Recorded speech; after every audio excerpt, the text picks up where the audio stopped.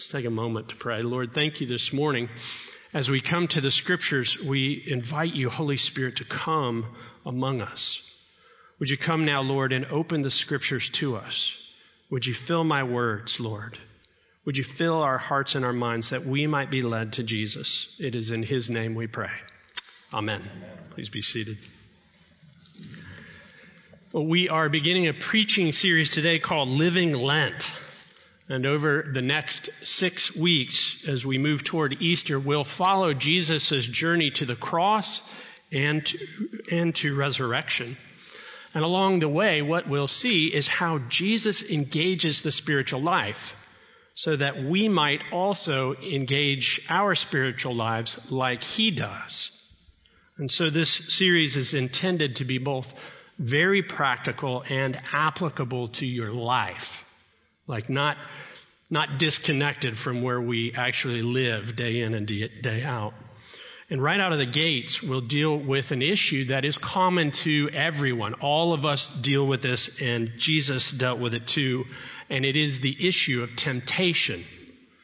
Now, we heard it just a moment ago as I read the gospel lesson from Mark. After Jesus' baptism, when Father God speaks over him, "This is my beloved Son with whom I'm well pleased." As he's anointed with the Holy Spirit to be the Messiah, it is then the Spirit who drives him out into the wilderness to be tempted. And he's out there for 40 days and he's being tempted by Satan. Now, ever since the Garden of Eden, temptation has been common. It's a constant part of human life. There's no escaping its presence. There's only a matter of how you will deal with temptation when you face it. Will you give in to temptation or not? The humorist Oscar Wilde said, "I can resist anything except temptation." And Mark Twain wrote, "There's a charm about the forbidden that makes it unspeakably desirable." Lyman Abbott said, "Every life is a march from innocence through temptation to either virtue or to vice." A march from innocence through temptation to either virtue or to vice. So as we begin this Living Lent series, we'll begin where Jesus' ministry began. We'll deal with temptation, and specifically we'll see three things.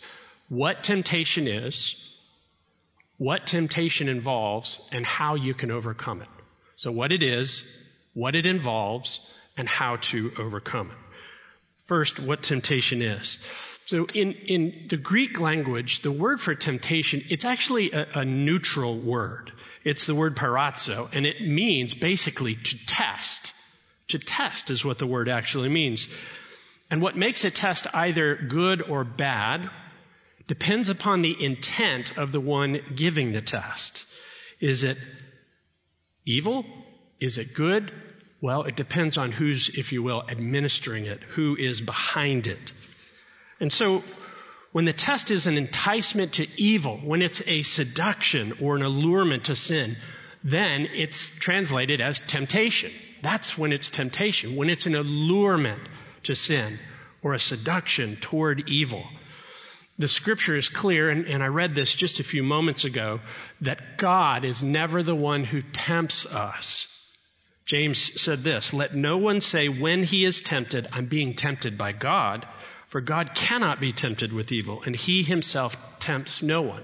Remember, God is light. In Him there is no darkness at all. Now, when the test is simply a hardship, when it's a kind of ordeal, a difficulty that we go through, then the Scripture calls it a trial. So there's a difference in testing, whether it's a temptation or it's a trial. We all go through trials. And if you live life long enough, you will experience them. Trials are different from temptations. Trials are not immoral. In fact, what they are, they're something that God uses to strengthen us. It's like spiritual weightlifting, right? You're pumping iron in the spirit realm when you go through a trial. And they're used by God for our ultimate good, to shape us, to hone us, to increase our faith, to increase our love for God, to shape our character to be like the character of Jesus. So James 1:2 says, "Count it all joy, my brothers and sisters." Do you hear that? It's in the realm of joy. Count it all joy when you meet trials of various kinds, for you know that the testing of your faith produces steadfastness.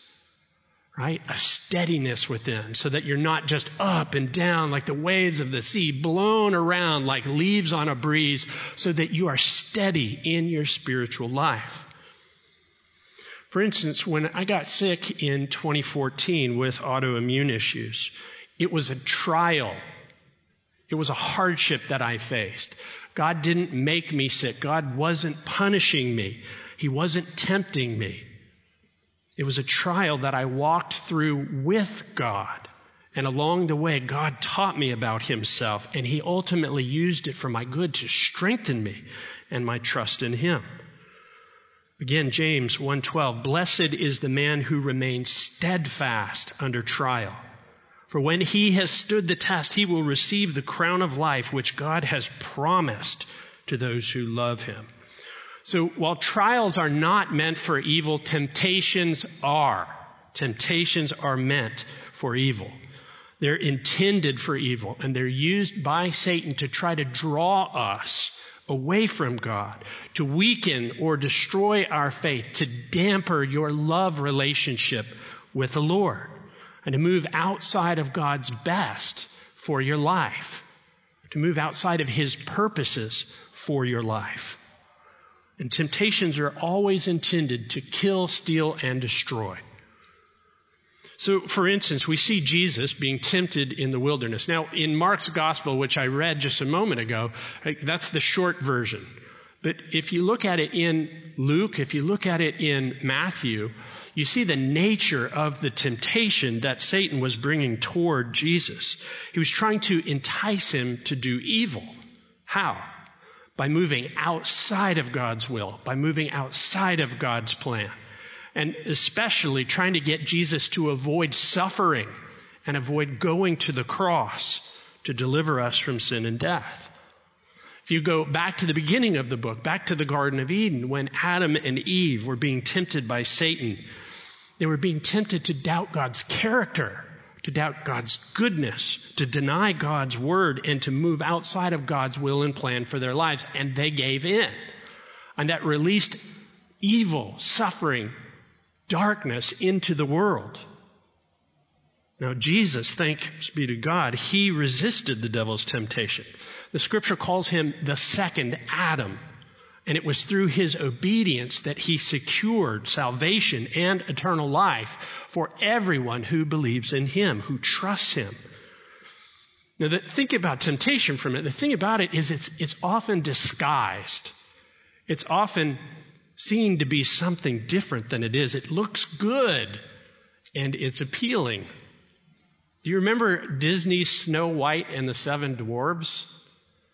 Right? The wicked queen is jealous of Snow White's beauty, and so she disguises herself and she brings Snow White this beautiful apple. It's pleasing to the eye, it smells fragrant, it's delightful to the taste, but it is meant to kill you if you eat it. I like the way Tony Evans puts it. He likens temptation to a worm on a hook. This is what he writes. Why does a fisherman put a worm on a hook? To hide the real deal. In other words, to disguise what's really going on. It's not about the worm. The worm is the attraction. The real deal from the fisherman's standpoint is the hook. But a fish is not going to swim toward a hook. Fish are dumb, but they're not crazy. A fish won't head for a hook, but it will swim toward a worm, not understanding that the worm is covering the real deal. And so it is with temptation. It may look good, but it's designed to hook you and to trap you and ultimately to kill you. So that's what temptation is. An enticement to evil, or an allurement or a seduction to sin. Let's think about what it involves. I go back to James, verse 14. But each person is tempted when he is lured and enticed by his own desire. Then desire, when it has conceived, gives birth to sin. And sin, when it is fully grown, brings forth death. So temptation arouses desire. It makes an appeal. It makes promises to bring you fulfillment outside of God's way of doing things. And then that always evokes a tension within. Now, if you're not a Christian, there's no tension about this stuff. You just do that by nature. But if you desire to follow God, it evokes tension within. Maybe you remember the old cartoons where there would be like a little angel on one shoulder and a little devil on the other shoulder, and the angel's going, "Don't do it, don't do it. Remember God." And the devil's going, "It's not that bad. Be like Nike. Just do it. Just do it." And then there's a tension and a choice is made. And if you choose to obey, it leads to blessing. And if you choose to disobey, it leads away from the Lord and ultimately towards death. The Christian counselor John White says this. He uses a piano to illustrate the way the devil attacks us all differently, right? So if you open up a piano, if you were to open that piano up over there, and if you were to sing into it, the string corresponding to the note that you were singing would begin to vibrate. The devil attacks each person and each community based upon our weaknesses. He cannot make a good person bad, but he makes flawed people worse. And so what he does is he plays on what's already in you. Now, what's in you might be different than what's in your wife or your brother or a friend. Sometimes what's in you, though, is exactly what's in the people around you. And what's in you is what draws you to certain kind of people in your life. So, for instance, when I was a young man and I was traveling around with the Grateful Dead, I was drawn to other young people who were like me, from broken homes and out of abuse, who were trying to numb their pain through drugs and through alcohol and sort of rebellion and promiscuity and through music, trying to numb things out. Basically, all of our piano strings were vibrating similarly, and we were coming into alignment, and it drew us together. So temptation appeals to desire. It appeals to what we're looking for, what you're trying to get out of the world, or what you're trying to fix inside yourself. Often that was broken in your childhood or at some stage in your life. And it leads to sin. It leads to death. And that death is in all kinds of forms, right? It comes relationally. It comes emotionally. It comes psychologically. It comes physically. And ultimately, it comes spiritually. Listen to how the Lutheran theologian Dietrich Bonhoeffer describes temptation. This is from his book called Temptation. It's a small book, but it's really masterful. He says this: in our members, that's your physical being, there is a slumbering inclination towards desire, which is both sudden and fierce. With irresistible power, desire seizes mastery over the flesh. That's what the Bible calls our fallen nature, right? Our sinful selves. All at once, a secret smoldering fire is kindled. The fire burns, and it's in flames. It makes no difference whether it is sexual desire or ambition or vanity or desire for revenge or love of fame and power or greed for money or finally that strange desire for the beauty of the world of nature. Catch this.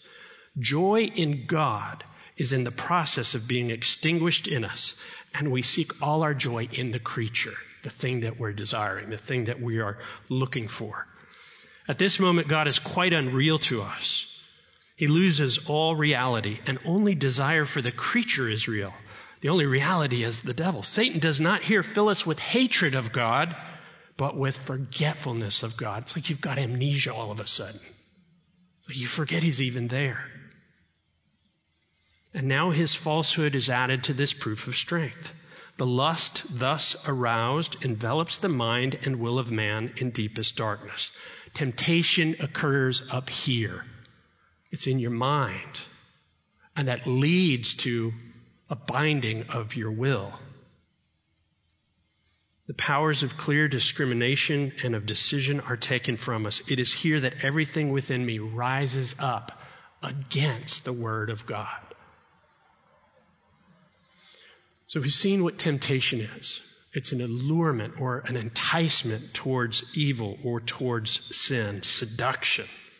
And we've seen what it involves, right? A desire and then a choice.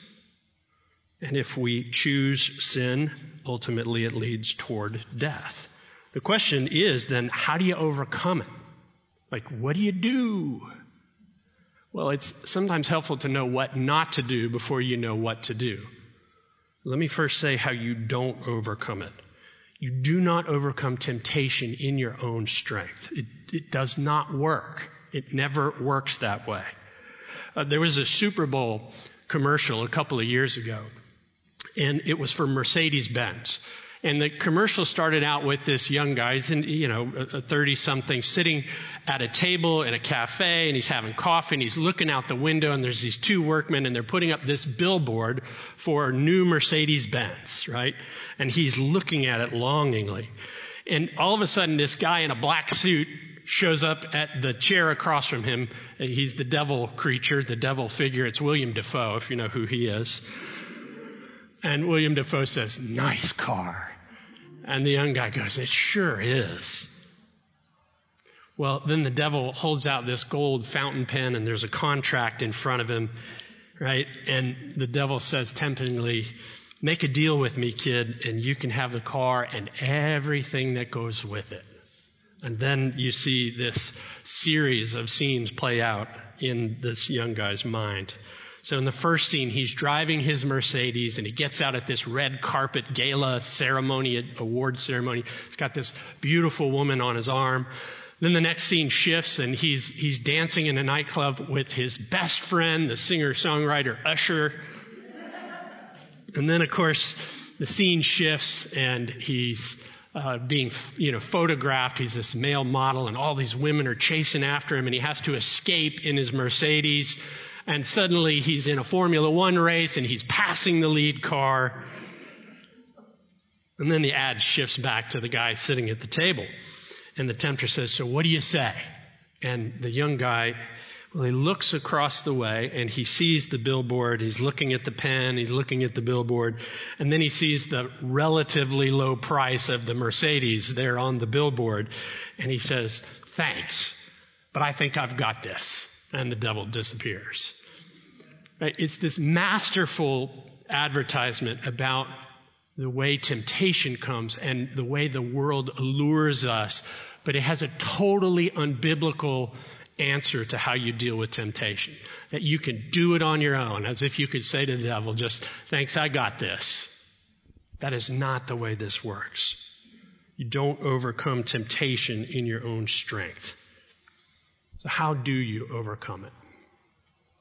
Well, first you have to know God, and you have to know God's Word, and then purpose in your heart that you desire God more than anything else in your life.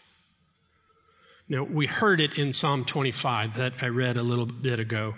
"Make me to know your ways, O Lord. Teach me your paths." Like we're appealing to the God who is for us and desires good for us.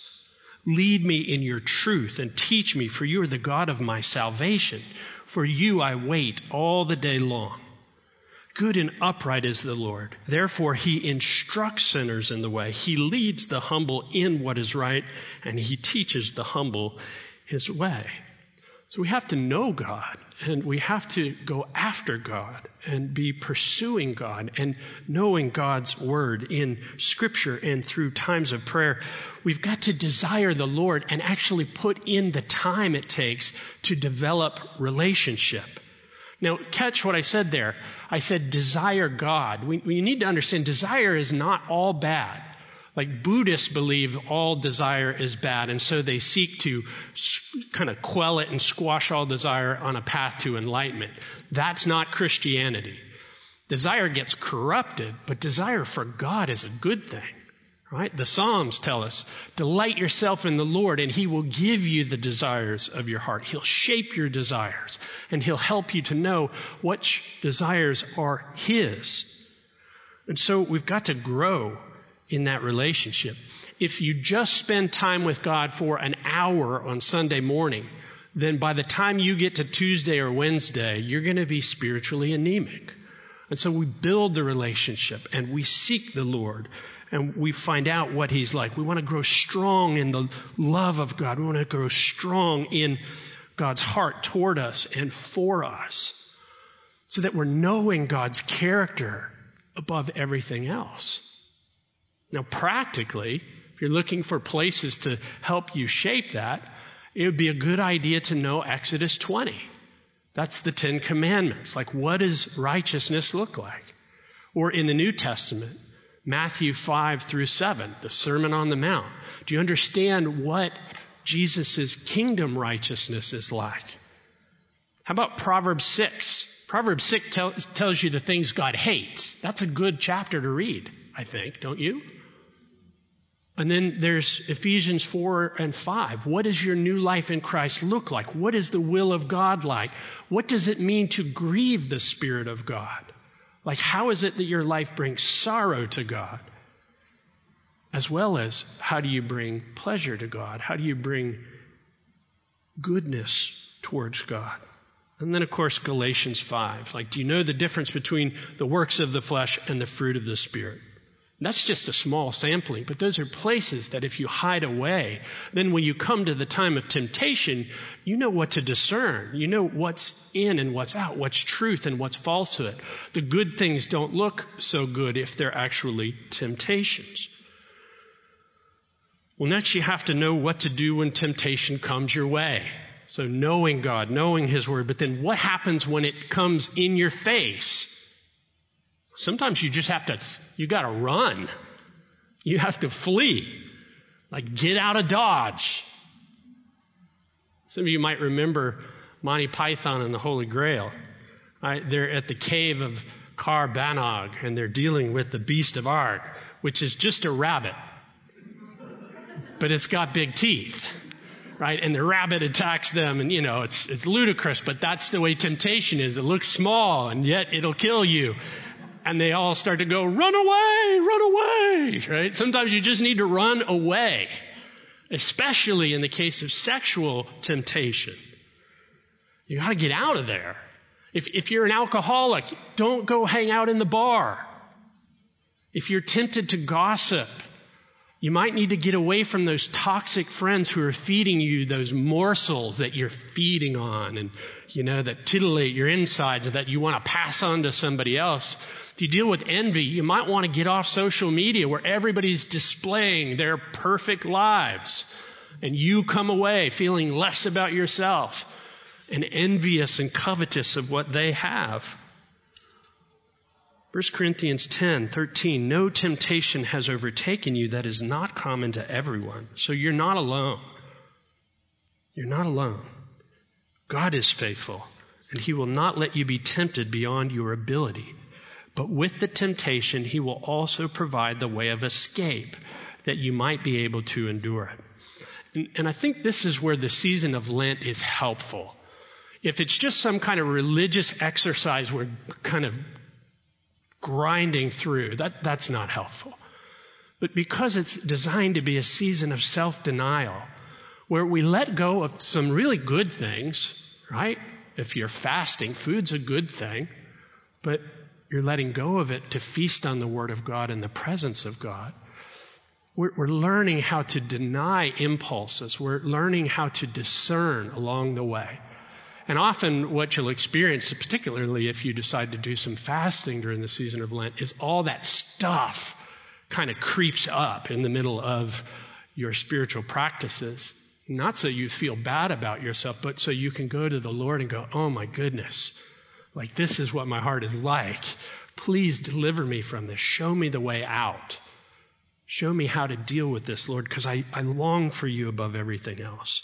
So Lent can be this time when we practice the way of escape. But just running is not always enough. You have to run to Jesus. You run to Jesus. He is your great high priest. Hebrews 4 says, "For we do not have a high priest who is unable to sympathize with our weaknesses, but one who in every respect has been tempted as we are, yet without sin. Let us then with confidence draw near to the throne of grace, that we may receive mercy and find grace to help in time of need." Y'all, this is as good a news as it gets. Jesus understands you.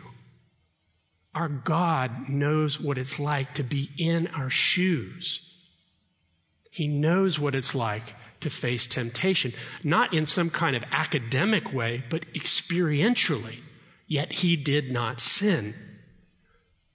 And so we run to him who understands. He's not ashamed of you that you face temptation.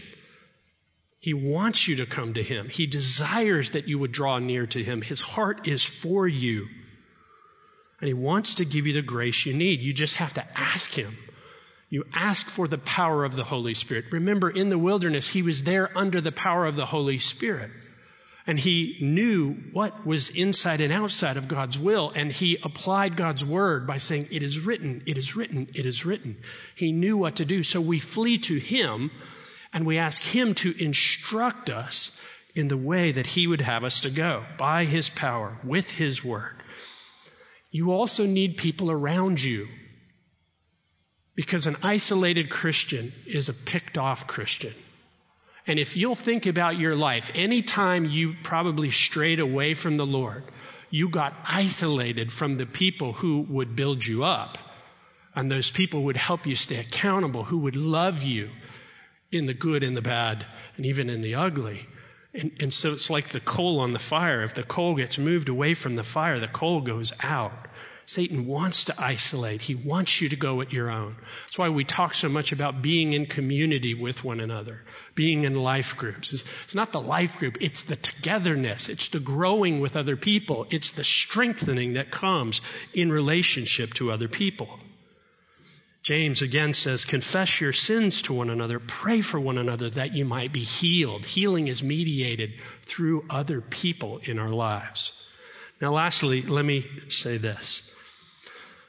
Maybe I should say when, we'll say if you fall prey to temptation, when you fall prey to temptation, quickly go back to Jesus for forgiveness, for cleansing, and for grace.